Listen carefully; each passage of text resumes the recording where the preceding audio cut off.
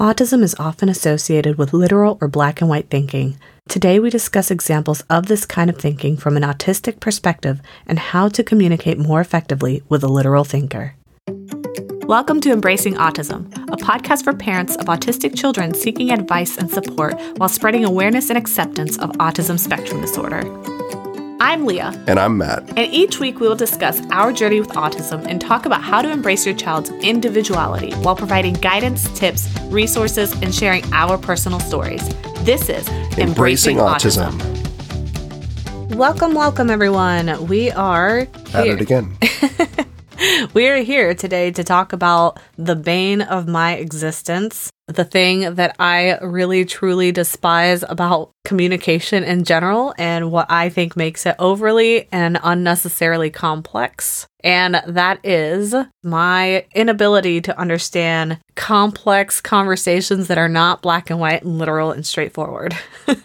Right. So basically, general conversation that is not a absolute. Yeah, basically normal everyday conversation. Right. I just phrased that in a really weird way. Right. Okay. I framed it that way because it's funny. My husband and I talk about this all the time. I say my husband like y'all don't know who Matt is. Hi, Matt. That's fine.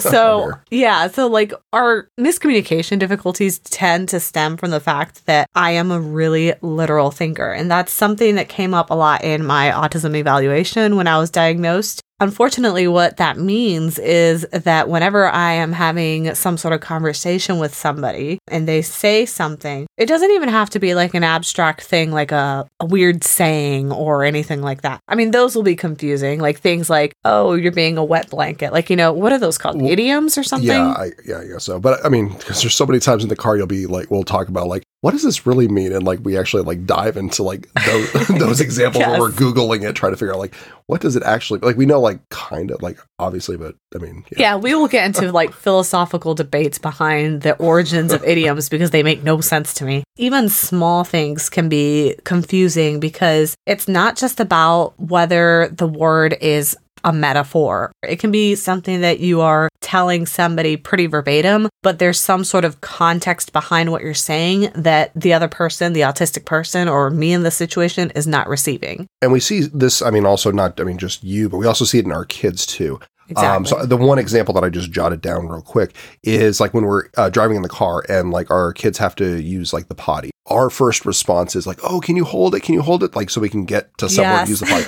And like our youngest, she'll have like her cup or like something in her lap, whatever it is. And she'll like be holding it. And we're like, well, that's. Yes. I'll say, can you hold it? Can you hold it? You think you can hold it? Like, can you hold going to the restroom? And she doesn't really respond verbally because she's still kind of like semi-verbal. Instead, whatever she has in her lap, she'll raise up above her head. Like she's holding it above her head. Right. Which I'll give some like credit to, like obviously they're super young. So they have like learned that. Right. But I mean, that's just like a simple example that I jotted down real quick. So something along like those lines where you're saying a meaning that should be generally understood by the people because of the context. Right. Yeah. But in certain situations, unless you are much more literal with, can you hold your bladder and not go to the restroom right now, it might not be understood, for example. And see, the problem with that is it's not so much about it being literal every time. It's more that a lot of the English language has double meaning. So in the case of can you hold it, for example, she's not wrong. That is what hold it means. Right. So it's not like the person is misinterpreting what you're saying necessarily. It's just they don't see that there's any other context to go into that situation. And that's something that I personally struggle with. So whenever somebody is talking to me, and again, it can be something as simple as, can you hold it? Like that's not a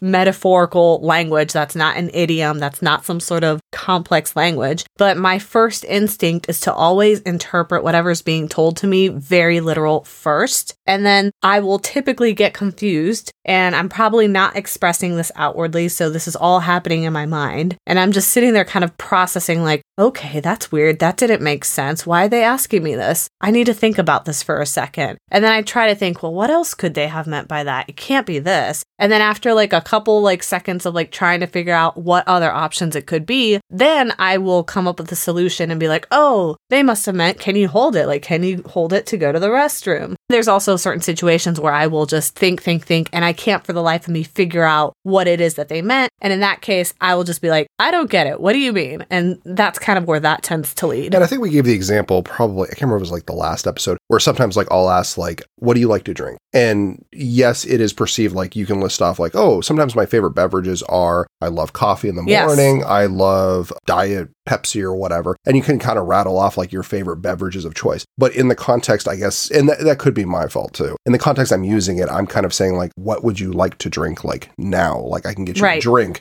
but what is your preference? And you do give me the right answer if you're not like exhausted or something obviously is like distracting you. But I think that's like one of those examples where it's like a quick decision needs to be made essentially. So like the language of the conversation doesn't have like a huge spike in like the disruption, like the back and forth. So I think that's where it might take like a little bit longer to like kick over. But otherwise, I mean, like, yeah, there's little examples here or there, but I mean, we kind of navigate as best we can. And see, like for me, I really think that the problem is often that context piece. Usually when I'm taking a conversation into consideration, unless we discussed previous context and it's continuing from that conversation, I don't really hold on to whatever other context has happened. I only see what's kind of like happening right here, right now. If there's some sort of comment that's made and it seems to be off the cuff to me, then that will take me a little bit like blindsided a little bit because I will not really know what to do with it. So do you generally default to a literal meaning first before you try and figure out like the context of it? So if I say like elephant in the room,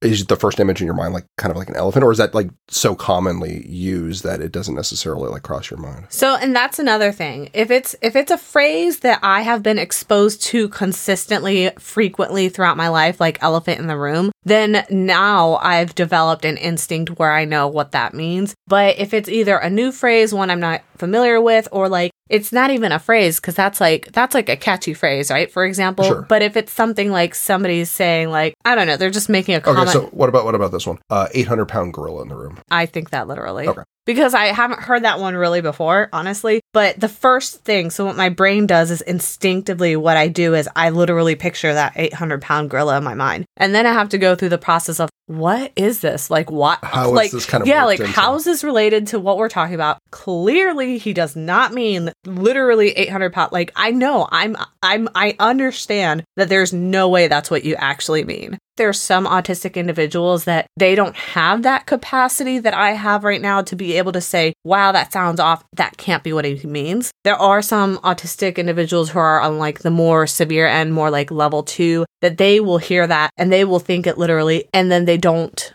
correct it. Like they still get stuck in that mindset. And that's where I think that I can kind of relate a little bit with our girls. And if you're a parent to an autistic kid, that's where I think that we have a little bit of insight here. Our kids may not get the context because they are taking what we're saying very, very literally. And so if we get upset with them because they're not responding in the way that we want, like for example, if we tell our kid, hold it because they need to use the restroom, and then they don't, it could be something like an incontinence issue, for example. It could be something like that. It could be anxiety or something. But it could also be that they literally did not know what you meant by the phrase hold it, because it is kind of like an abstract phrase. Coming from like the like non-autistic side of things, you don't really realize how often in language you utilize idioms. Yeah.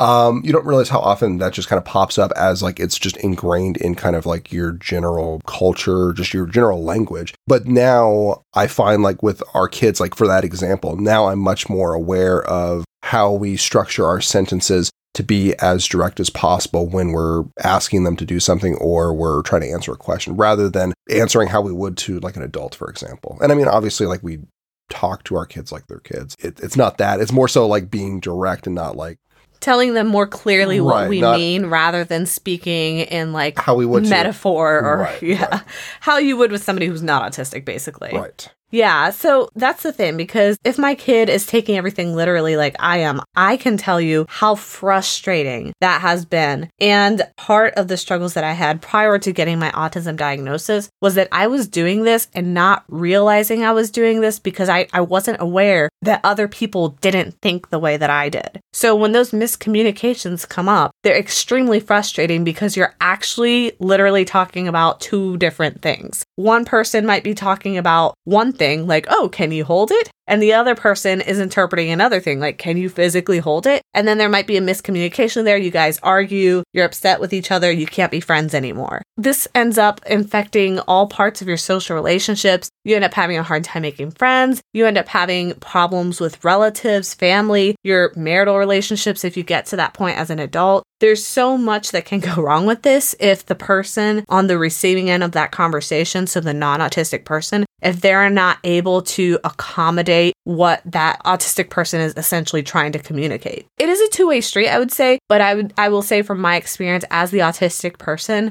I cannot change the fact that I instinctively think of things literally when somebody talks to me. And it just simply does not cross my mind to think about it any other way. So there's no way for me to adapt that. And I mean, you guys have listened to this podcast long enough to probably know that I'm the type of person who will try anything. I try to accommodate all sorts of needs. I try to try every trick in the book. I get really creative with solutionizing. And this has been one of those things that I have not been able to solutionize. It's really that difficult. Well, I'm also just thinking on a employment stance. So if someone is telling you, okay, we need to build a security system, and they say these are the specs that we need, I'm not sure how hard it would be to go in between the individual bullets and find the subcategories within that also need to be addressed. So if you're building a security system or something, and it's saying, oh, we need doors that lock. Oh, okay. And then you're looking at key cards or something. And you have to find each individual criteria within just, okay, we need a door that has a lock on it. So I feel like that might also be a difficult thing because it's almost reading between the lines, multiple layers. Yeah. If that makes sense. This is a topic that is honestly so big that I don't feel like we can cover it all in one episode of this podcast. So we are going to be kind of breaking this up a little bit throughout the season because I do want to go a little bit deeper about how this sort of thinking does impact you in your work life as an adult, or if you have a higher functioning teenager who's looking for employment, how it could potentially impact them. But it also can impact your child in school and the education system, and it might impact what sorts of accommodations they need or what sorts of opportunities that they have. So this is something that I will dive into more specifically in those areas in those upcoming episodes. But just generally speaking, when it comes to this black and white literal thinking, it basically means a couple things. One, it means that when you are speaking to your child, you really need to be very clear about what it is that you need from them if you're asking of a certain task. So that whole playing coy thing, it does not work. If you throw hints out there, let's say you want the kid to clean their room. Let's say they're capable of cleaning their room and you want them to clean their room. Doing something like, man, I really wish your room was clean. That's not going to work.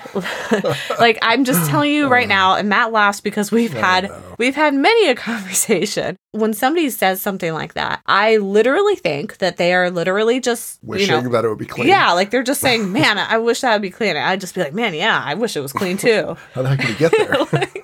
Yeah. How do we solve this problem? Right. And so what ends up happening is Matt will get frustrated. I mean, it's never this specific situation hasn't happened, but something similar may have happened, and he might get upset because I'm not catching what he's throwing. Hey, metaphor. Good job. But basically, it leads to this miscommunication and frustration, and then it leads to, for example, Matt might be thinking that I am intentionally not doing the thing that he wants, right? Which could potentially build resentment. That could build some sort of negativity in that relationship, just like it could as a parent. If you feel like you're requesting something from your child and your child is not following through, sometimes we misinterpret that as my child is just misbehaving or they're rebelling. They don't want to obey or do whatever it is that they're supposed to be doing. They don't respect me. In many situations when it comes to autism, that's generally not the case. It's usually that perhaps they didn't even understand that you were requesting something from them. So always make sure that if there is something that you want, you really need to break it down to the the detail. For me personally, I need that explicit, can you do X, Y, and Z by A, B, C time? I really need those details. That's sort of straightforward, direct language. And if it's something like, hey, can you clean up the kitchen? That's too vague. You have to be more specific and be like, hey, can you do the dishes and wipe down the countertops? Like, you have to be very specific about what those things are, because I will tell you from the autistic perspective, it's really, really hard guessing. To me, it feels like we're just guessing. Like, I am just pulling ideas out of thin air and hoping to God that I'm getting the right one. And I know you're laughing because we've had this conversation many a times. It's okay. No, because see, on the other side of it, it seems strange to me to have conversation structure like, and I mean, we've had this conversation before, because it sounds rude to be that direct about whatever task I'm asking you to work on. So, I mean, yeah, I could say, babe, can you clean whatever room? Yes, I can. I feel like that's a little bit like, not aggressive, but like... impolite. Yeah, like kind of more direct and kind of like in your face, as where I kind of structure it in like another way where it's like more fluffy language, I guess. Like, I think I use the phrase like we, like, oh, we really need to do this. And you're like, yeah, we really do. It's like, why is there only an I in this we? But that's, I mean, a valid point. We need to be more direct about what we mean when we're conversing, because a lot of times that will just be missed. From my point of view, I feel like it's a lot of mind reading, and it feels like it's a lot of like guessing at what the other person wants from me. And I cannot pick up on the cues of what they mean unless they're very explicit. So when it comes to raising an autistic child, if you feel like you're having these miscommunications with your child, if you feel like you're struggling, if you feel like they're not really listening or following through with things, I would sit down with them, and if they are at the point where they can have these conversations with you, I would try to work a communication plan out with them. So maybe ask from them. Let's say they're a 16-year-old and they're higher functioning. Hey, what is it that you need for me to know what it is that I'm asking of you? How can I phrase things in a way that you would understand, and get their feedback from that? If it's a younger child who is perhaps nonverbal or perhaps not really capable of having those conversations, then my best advice would be to just break your conversations into the most basic, simplistic forms as possible. It might feel like you're doing like caveman speak. It might feel rude. I will tell you, Matt, I can tell that you feel kind of like silly having to talk to me sometimes the way you do. Yeah, I see that smirk on your face. Because it really is kind of like you have to talk to me kind of like a caveman sometimes. And it works though, because you're taking out what I call the fluff of a conversation, and it gets to the meat and potatoes of that, and I can understand better. Once we start filling in with all this fluff, that's where I get lost and confused. With kids, it's easiest to remove any of those distractors and just get down to the roots of exactly what you need from them. So that would be from like, for like a audio request to your child. But I also think like, I mean, I think when our girls are a little bit older and they're able to understand the concept of like chores and whatnot, I think it'd probably be a good idea to actually have like a board and like almost like a visual chore thing, so they know exactly like what is being asked of them. Like, oh, okay, not vacuum. I was going to say vacuum the living room. But the one thing they're terrified of. They're terrified of the vacuum. Sweep the floor. So like it can have like, oh, sweep kitchen or something. So then we can have like a picture of like a broom and like a kitchen or something. So then they can have like a visual reminder of like, oh, okay, this is what is being asked of you every single day. This is basically the guidelines for that chore. So then there's not really a lot of like potential for misunderstanding. Obviously,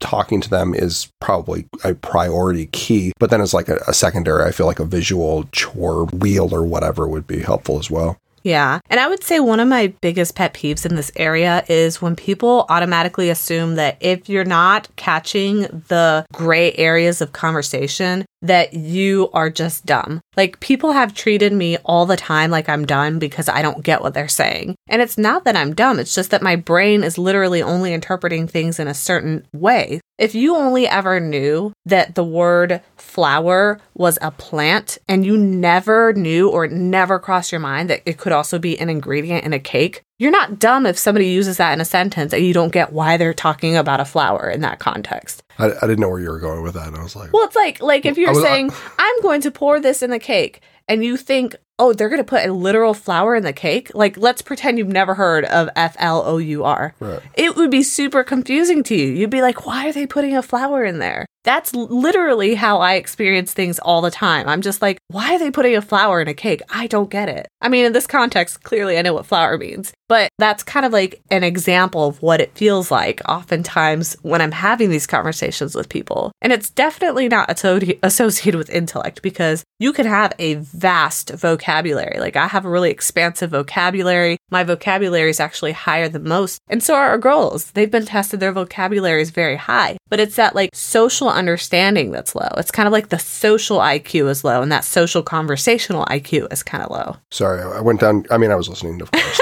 but I also went down the rabbit hole of like, I wonder what other kitchen items have like a like sector. And I was like, oh, baking soda, and I was like, oh, like I don't know, like pouring literal soda into there. We're gonna bake the soda. But that's weird. I wouldn't think of that one. I know. I just kind of got going down that rabbit hole a little bit. Yeah. But I will say, just to lighten things up a little bit, there is one tremendous strength to being a literal and black and white thinker. Can you guess what that is? Puns? Yes. Am I or am I not great at puns? Yeah, you point out everyone's puns. Yes. And they're like, yeah, that is pretty funny. Yes, because that's the one bright spot. So, if your kid struggles with this and this is something that they're insecure about as they get older, bring this up to them and see if it's a strength, because more than likely they will be really great at puns, because we think of everything literal first. So I think that that's a great way to kind of add a silver lining, because it'll give your kids something to be like unique about. Like humor is always something that helps in difficult situations. And for me, like if I'm having a difficult conversation, I can just make a joke about a pun and be like, oh my gosh, I totally thought you meant this. And then just make a joke and people laugh. It's like another social lubricant. Right, because we say laughter is the best medicine. Or...